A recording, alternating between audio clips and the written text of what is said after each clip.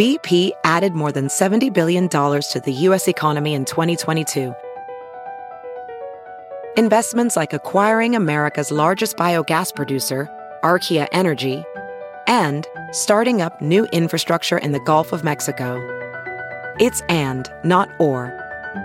See what doing both means for energy nationwide at bp.com/investing in America.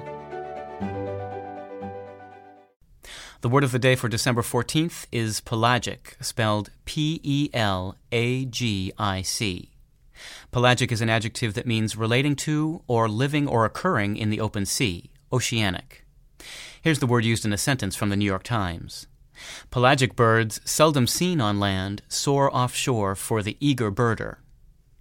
Pelagic comes to us from Greek via Latin. The Greek word pelagikos is derived from pelagos, the Greek word for sea, plus the adjectival suffix ikos. Pelagic first showed up in English dictionaries in 1656. A definition from that time says that pelagic with a K meant of the sea or that liveth in the sea.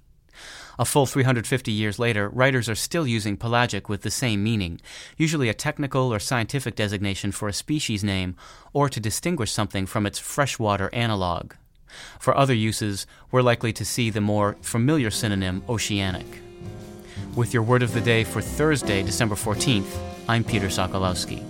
For more information, visit Merriam-Webster online at www.merriam-webster.com.